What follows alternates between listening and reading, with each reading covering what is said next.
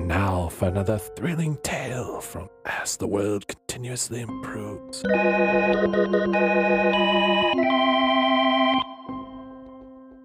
Chad, what have you done with Richard?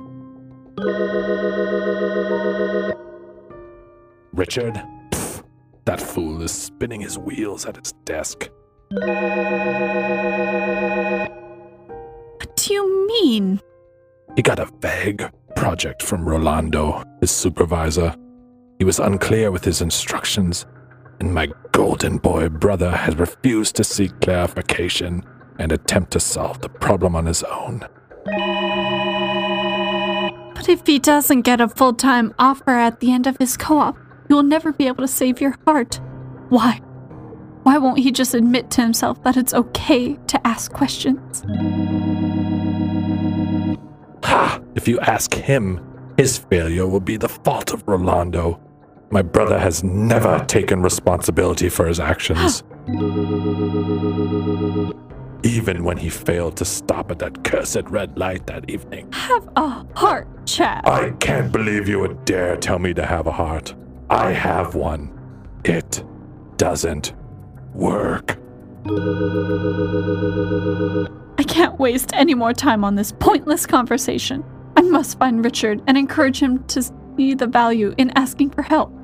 It's not admitting failure. It's part of the learning process, as well as the process of becoming a competent engineering professional. Meanwhile, at Richard's office in the Bureau of Traffic Affairs.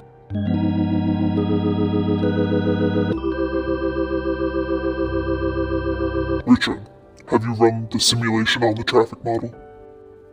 Well, I don't actually know how to do that. How much time have you spent doing nothing? Do you know how much I'm paying you? Sir, I just didn't want to seem incompetent. It's really not my fault. You are the person who is supposed to make sure I know what I'm supposed to be doing.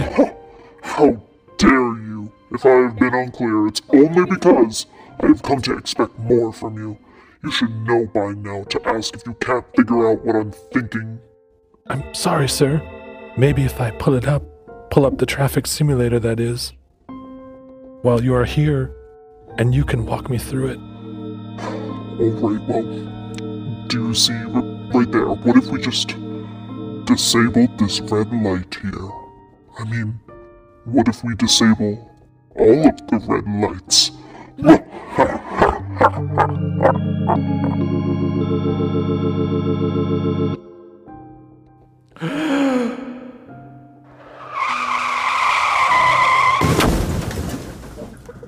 Mom? Dad? No!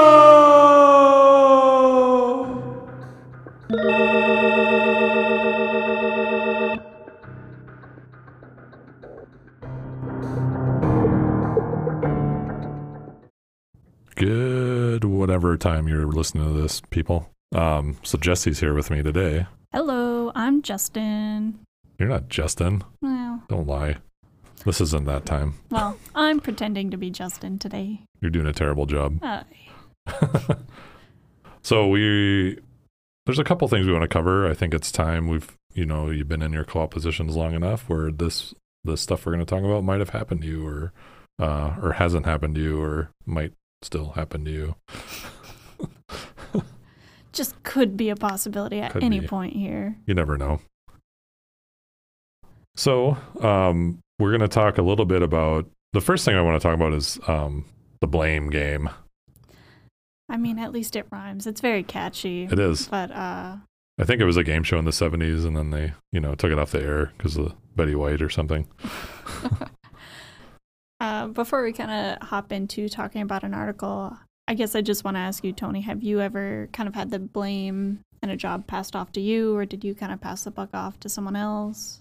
I've always tried not to do that. Because when it happens, once you do it, it's easier to do it. So, you go through those stretches where you kind of blame everyone else for the problems you're having, or maybe you felt like you've been blamed for things that you weren't responsible for at work or something.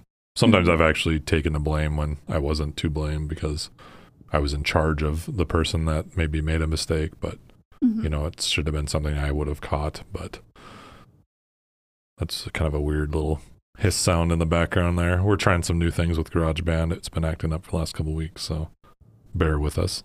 Hopefully we don't get that weird echo like at the end of the last podcast.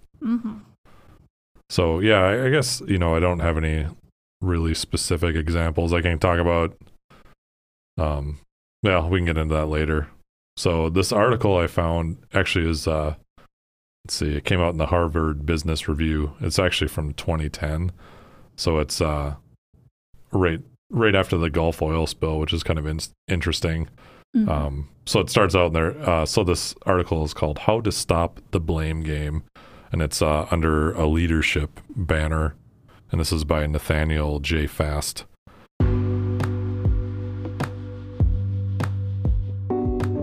But he starts out by talking basically about how in the Senate inquiry, the executives for the oil company were basically passing the blame on whoever they could point out in the room. And it said no one was impressed. And then basically it goes through a bit saying that, you know, it doesn't work. You never really it doesn't help anyone when you start blaming others for the problems that happen or mistakes that are made. And you know what? You're going to make mistakes and it's okay. Oh, absolutely. That's a big thing, is just being humble with your work. Acknowledge when you messed up or when you didn't know something. Right. You know later. And if you feel like you're in a place where everyone else is blaming, they kind of cover that as well.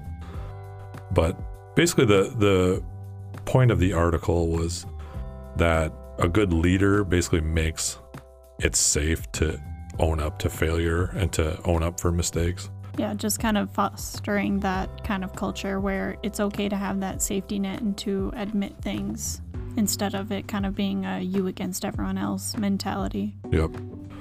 And what he says is basically you would kind of expect it to be like and he calls it the kick the dog thing, where it's getting passed down from the higher up. So like, you know, the owner is yelling at the department manager, and then the department manager is blaming someone below him, and then that person's blaming their intern or co-op student, which is you. Hopefully not, but you know, but it actually doesn't work like that. And he talks about it like a germ or a virus. And when someone in your vicinity starts doing this and blaming people, it makes it like culturally appropriate to do it. So then everyone kind of starts doing this. Because no one wants that blame just shifted onto them, because then it kind of gets almost personal and you need to defend yourself and you're trying to make these great impressions. Right. So if other people are shifting blame onto you, it's natural that if you're kind of ever confronted with that situation, you're going to try and shift it off to someone else kind of as self-defense. Yep. So one of the first points that he brings up with a few practical steps to kind of facilitate this culture is, the first one is don't blame others for your mistakes. So it's really tempting to point to others when you make a mistake, just kind of to pass the blame off. It's like that old phrase where when you point one finger at someone, you're pointing three back at yourself. Like, acknowledge when you've kind of messed up, or like I said before, didn't know something. That's why I always point my fingers palm up. Life hack. Like I'm serving, you know, serving a plate of spaghetti to them. And then he also is talking about when you do have to, sometimes it is necessary to actually blame someone for something. And there are ways to do it in a constructive manner. So like in these cases, he says, make sure you highlight the goal is learning, so you don't publicly humiliate someone. So almost like you take them aside and do it in private. So. The next point is to set an example by confidently taking ownership of your failures. And so just showing that, hey, I've messed up, and then not being embarrassed by it, but just acknowledging that it's a thing and now we need to fix it. I know for myself, when I was in my last co-op, there was at one point on a project, I was talking with another engineer. He's like, hey, you forgot to acknowledge this thing. I went, yeah, I did. I didn't realize that was something I had to look into when I started this project. And so we're sitting there and I go, okay, well, can we reschedule for tomorrow? It'll give me a day to look over this and kind of come back and regroup. And he went, yep, that's fine.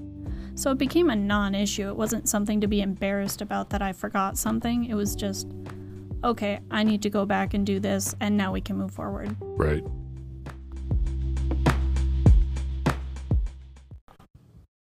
I mean, this comes into almost another form of a test when you're on co-op. Basically, everyone knows that failures are going to happen, and you're going to be confronted with a failure at some point. And how are you responding to that? How are you reacting to that? And that's something you're being tested on. You might not, it might not be explicitly testing on it, but you're being tested on this.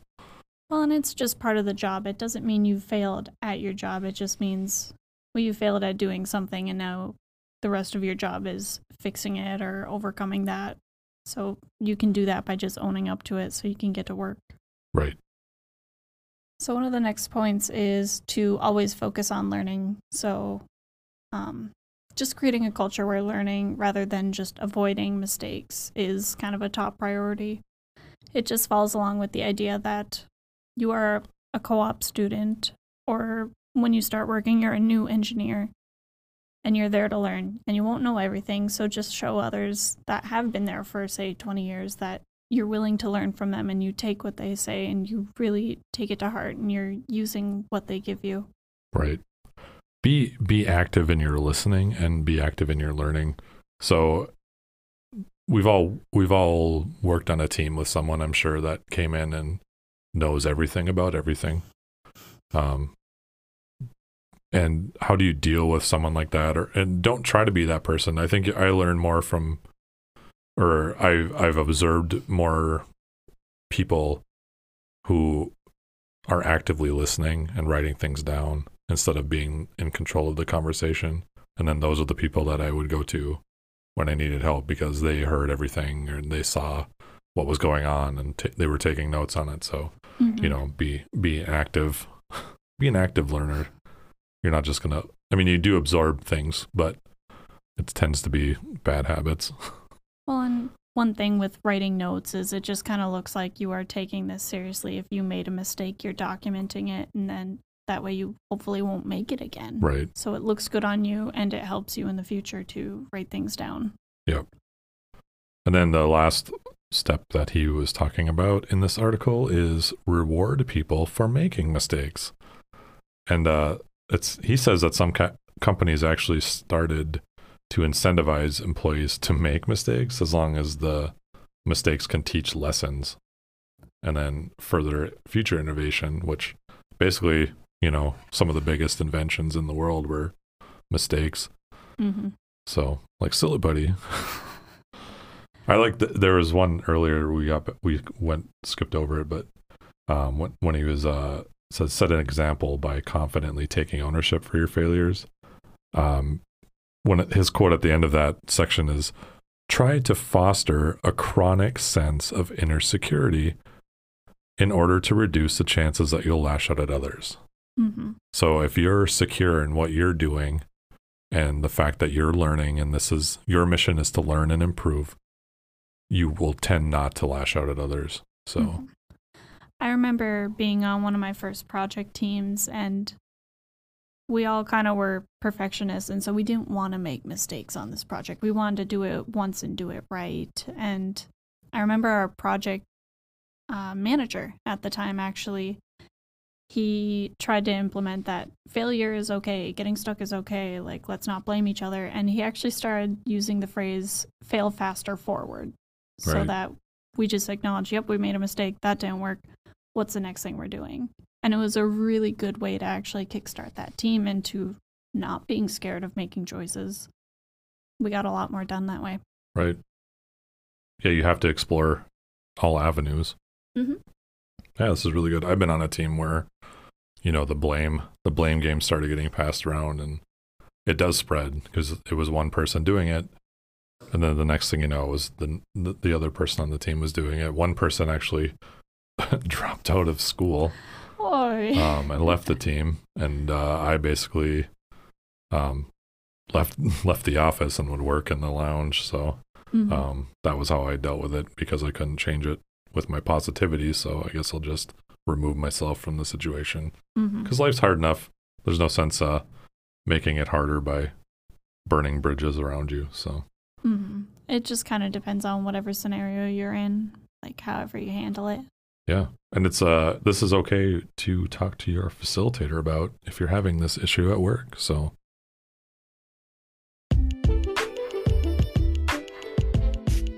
it's next week's podcast. right, next week's podcast is me beatboxing the whole time. That's not happening. So that was a little bit negative. I mean, it's a good topic to talk about, but let's talk about why the blame game maybe happens. And I think that's because we just don't want to ask questions. Yeah. Would you agree with that? Absolutely. I know for myself, one of my last co-op, it took me a long time to figure out how to ask questions, and looking back at it, gosh, I wish I had just picked up this lesson sooner, because it would have made things a lot easier going into it. Yeah. I've never, well, I'm not going to say I've never had a problem asking questions. I hit a point in my life where I stopped caring what other people thought of me. And I'll tell you the exact story that when it happened. So I was at the Mall of America with my wife and our 2 daughters, and my youngest was, I think, 3 at the time, and we took her to Build-A-Bear, and she got a Build-A-Bear, right?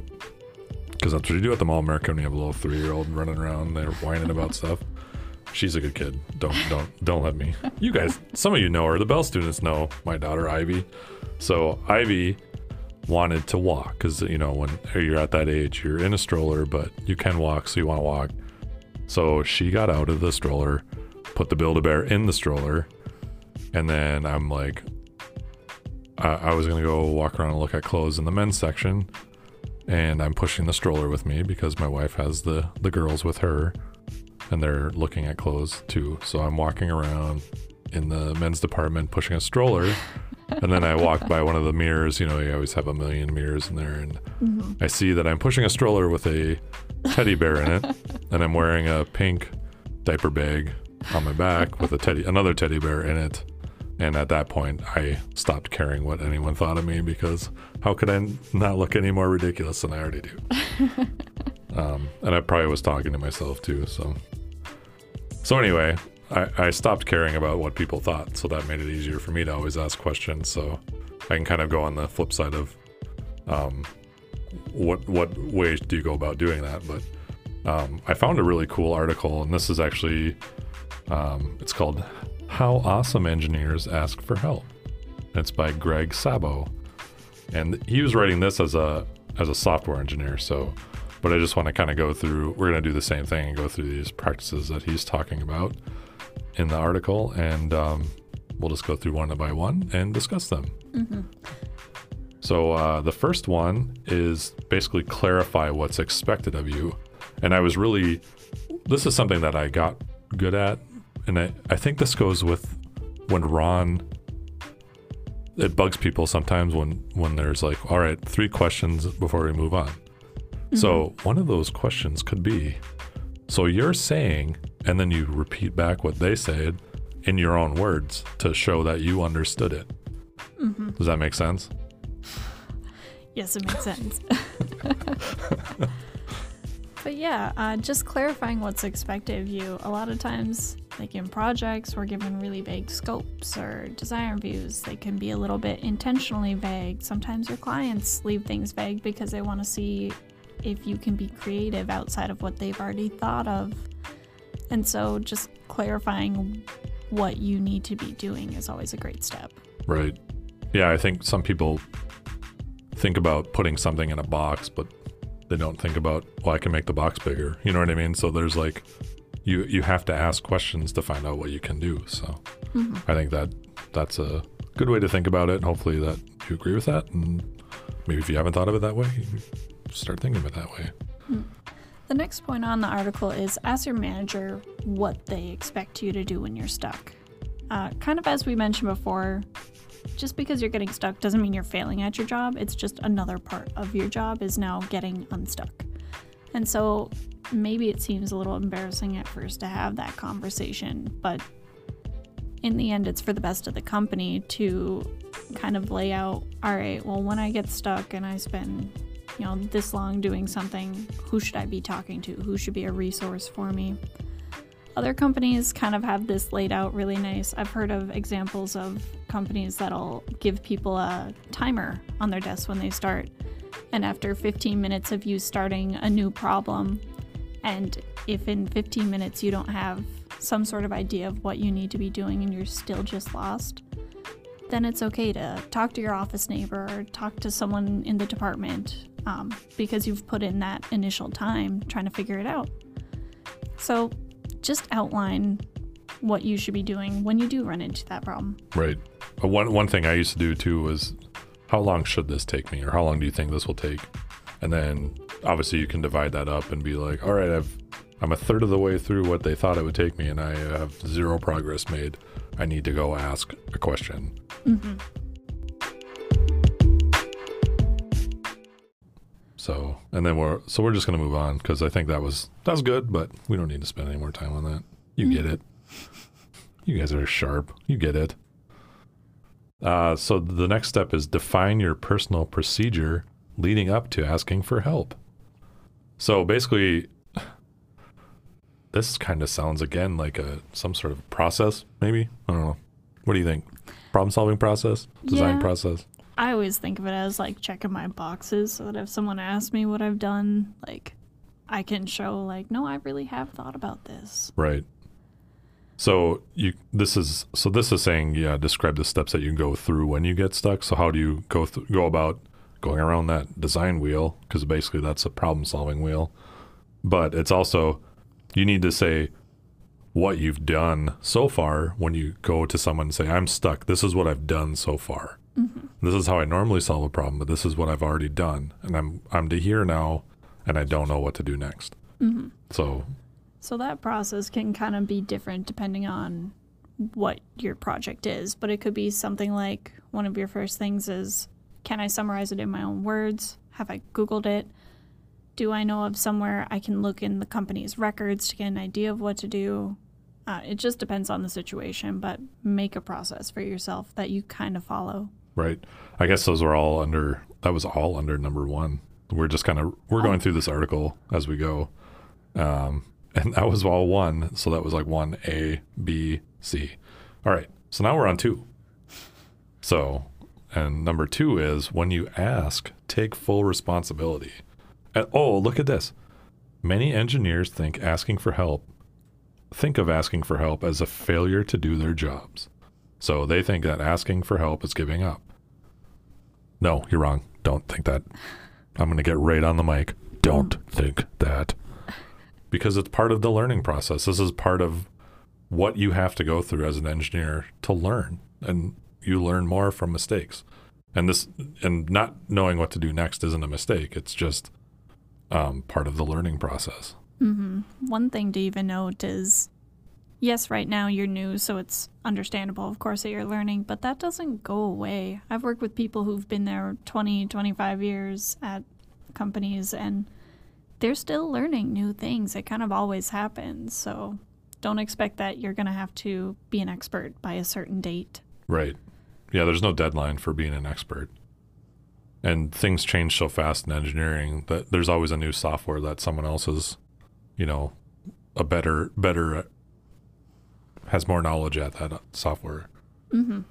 For instance, I started using this new software package for iPad called Shaper 3D, and it's so much more intuitive than SolidWorks, but it's got the same driver driving it, but it's just very, very much like switching between the Apple Pencil and your finger, and it's just crazy how fast I can make a model with that. So that's really fun. But, I would still go to Justin as a SolidWorks expert, but if he starts playing with that, maybe he'll come to me and ask me questions about how I did something. So now I've become more of an expert on something else, right? Yeah. As you kind of go through work, depending on the projects you do, you might even become the subject matter expert on some new technology that the others haven't had to dig into yet. And so just be aware of that. Yeah. Where I worked, if you had done it once, you're the expert. So, because a lot of it was just breaking new ground on things. So, all right. So for the next point on here, as you're asking questions, make it clear that you're not giving up. And so this kind of talks about avoiding phrases like, I need help, or I can't get this to work.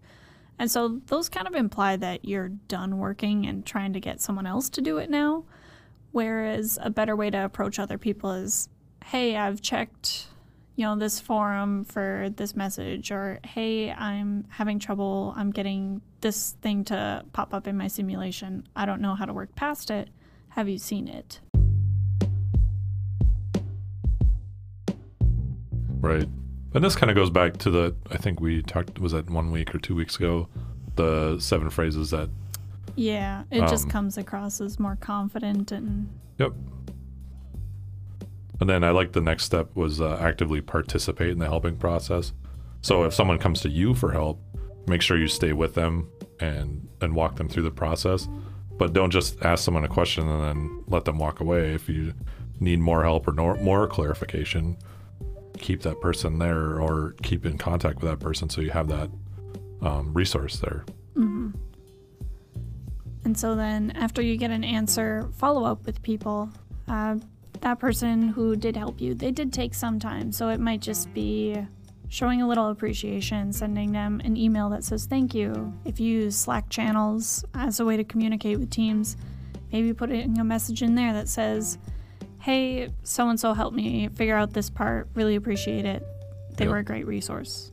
Some way to show that you appreciated that they helped you. Yep. And acknowledging those people in front of other people is just a great way to gain social capital. And, that's part of networking too, is building some social capital. Yeah, and nothing wrong with it. It helps build that network of people who are, they openly talked about they failed. So it helps build that culture too. Right. And if someone helps you and then you take full credit for that and don't give them any credit for it, guess who's not going to help you next time you need help? Mm-hmm. So don't screw it up either. I like the follow-up too, and that goes if you're in the hallway walking by someone and you're like, hey, I don't know how to do this. Can you, what are your experiences with this? And they give you an answer. When you get back to your desk, send that person an email and just be like, just to clarify, this is what you told me to do. And now you have like a paper trail for that conversation. So I think that's another good way to follow up with someone. Mm-hmm. And then let's see, the next step is just solidify what you learned. So basically write down your takeaways, reflect on that experience, and then, okay, don't keep asking the same person the same question. Like that's another way to lose a bunch of social capital. Yeah, they'll think whatever they're saying is going in one ear and out the other, so why should they bother keep telling you? Yep. So write it down, take notes for yourself. It shows that person you're interested in what they're saying. It also helps you as you go back maybe a month later and you have to do something. Yep. I've had that happen too, where maybe you ask someone for help and they've never seen it either. So you kind of walk through it together. And I was always one to go back to my desk and write it in. I had composition notebooks scattered all over. They were dated because I was in consulting. So I wrote down what I was doing for every 15 minutes of the day. But I'd also write notes. And then, I had kind of my method for what did I measure, what did I ask questions on, how, circled, squared, things like that. Mm-hmm. And we'd come back to that, or they'd run into it again and be like, do you remember how we got through that? And I could go back into my notes and be like, yeah, this is what we did and this is how we figured it out. And then I was kind of the quote unquote expert on it the second time around. So, and then let's see, we already talked about gratitude, and let's see, always make it count when you ask for help. So I think we already covered everything. I mean, when you follow up, when you show gratitude, when you give them credit, like you made that experience count. You got better for it and you gained some social capital because you didn't sit at your desk for 24 hours of the week not doing anything. Yeah, it's better to ask someone a 5-minute question than to spend 2 hours kind of spinning your wheels, because engineers cost a lot of money to pay. And so spending that time idle when you could just ask someone a question, it doesn't make sense. Right. So keep moving forward. Ask questions when you need to ask questions. Get clarification when you need clarification, and you're going to be on the right track for success.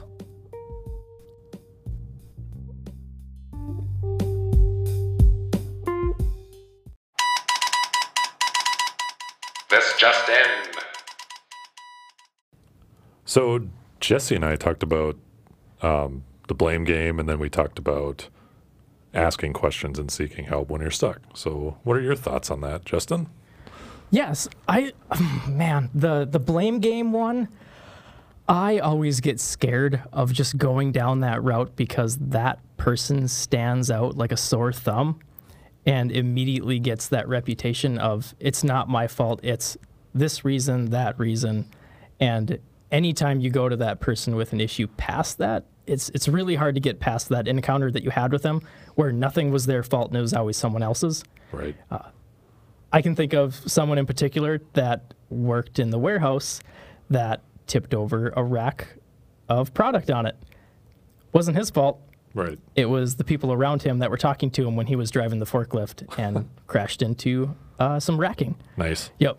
Yeah. Also, he had his own self-proclaimed parking spot, and when someone took it, he threw a coffee cup at the wall of the building. And, yep. Like, he kind of had some other temperament issues, but he... Apparently. Yes. Definitely went down that immediate blame game type attitude. Wow. Those people usually just don't last in any kind of position with responsibility. Right. Yep. Another good point I can bring up is that one of my good friends that went through the program, graduated from IRE a semester before me, working at Polaris, actually admitted a fault in a big meeting. And he was like, actually, that was an issue I was taking care of on the assembly line. That was my fault.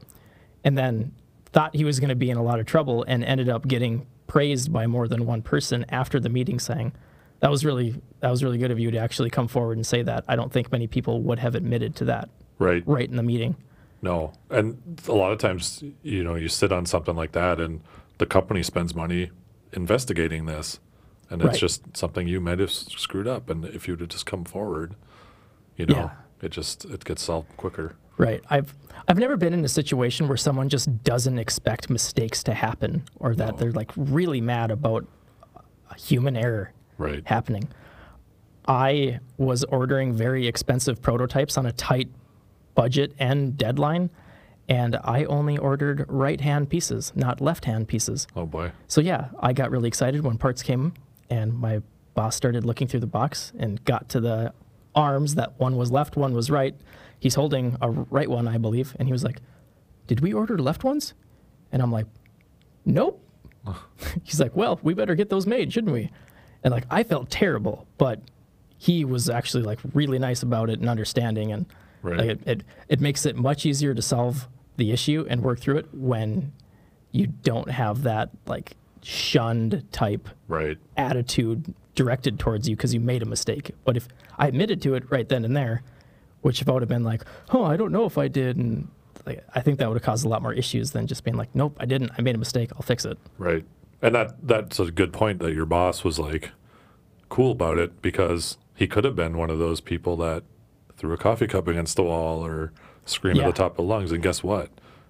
That just breeds more more mistakes, because you start putting more undue stress on people, and then they start making bigger mistakes more often. So, Right. And then not admitting it because they're scared of you. So, yeah. What about questions? Asking questions. Do you have anything on that? Huge. Google, first, second, and third has always been kind of like, I'll stick to that for sure. But I did spin my wheels on one particular part on the CMM that I worked on. That was like my one failure learning moment with that particular situation I was in. And I spent a full week. I spent 40 hours working on one part, And I should have went and asked questions and try to prioritize more, because I could have gotten parts that needed to get through CNC done on the CMM so that there was a part program to run for it, versus spending all my time on this one complicated one that I wanted to get perfect. And it was a learning moment in the moment for sure. I've done it too, where you spend 12 hours on something that should only take 1 or 2, or you just don't know what to do, and you're scared. So you get there. It'll happen. Happens to the best of us. Right. It's tough to put the pride down. So. Yeah. You have to put your pride aside sometimes and just ask questions. And 99% of people are like more than willing to answer those questions. Right. I always was. I'd never felt like I was being burdened by a question unless I was asked the same question 2 or 3 times. Yep. That's a good way. We've talked about losing social capital, and that'll really lose that. Or Parker's called blue chips. Blue chips, that's right. Yep, story time with Parker. Take notes. Yep. Don't be a dip. Get some more chips. Anything else? Nope, that's about it. Okay. Cool. I guess that's it then. All right, bye. Bye now.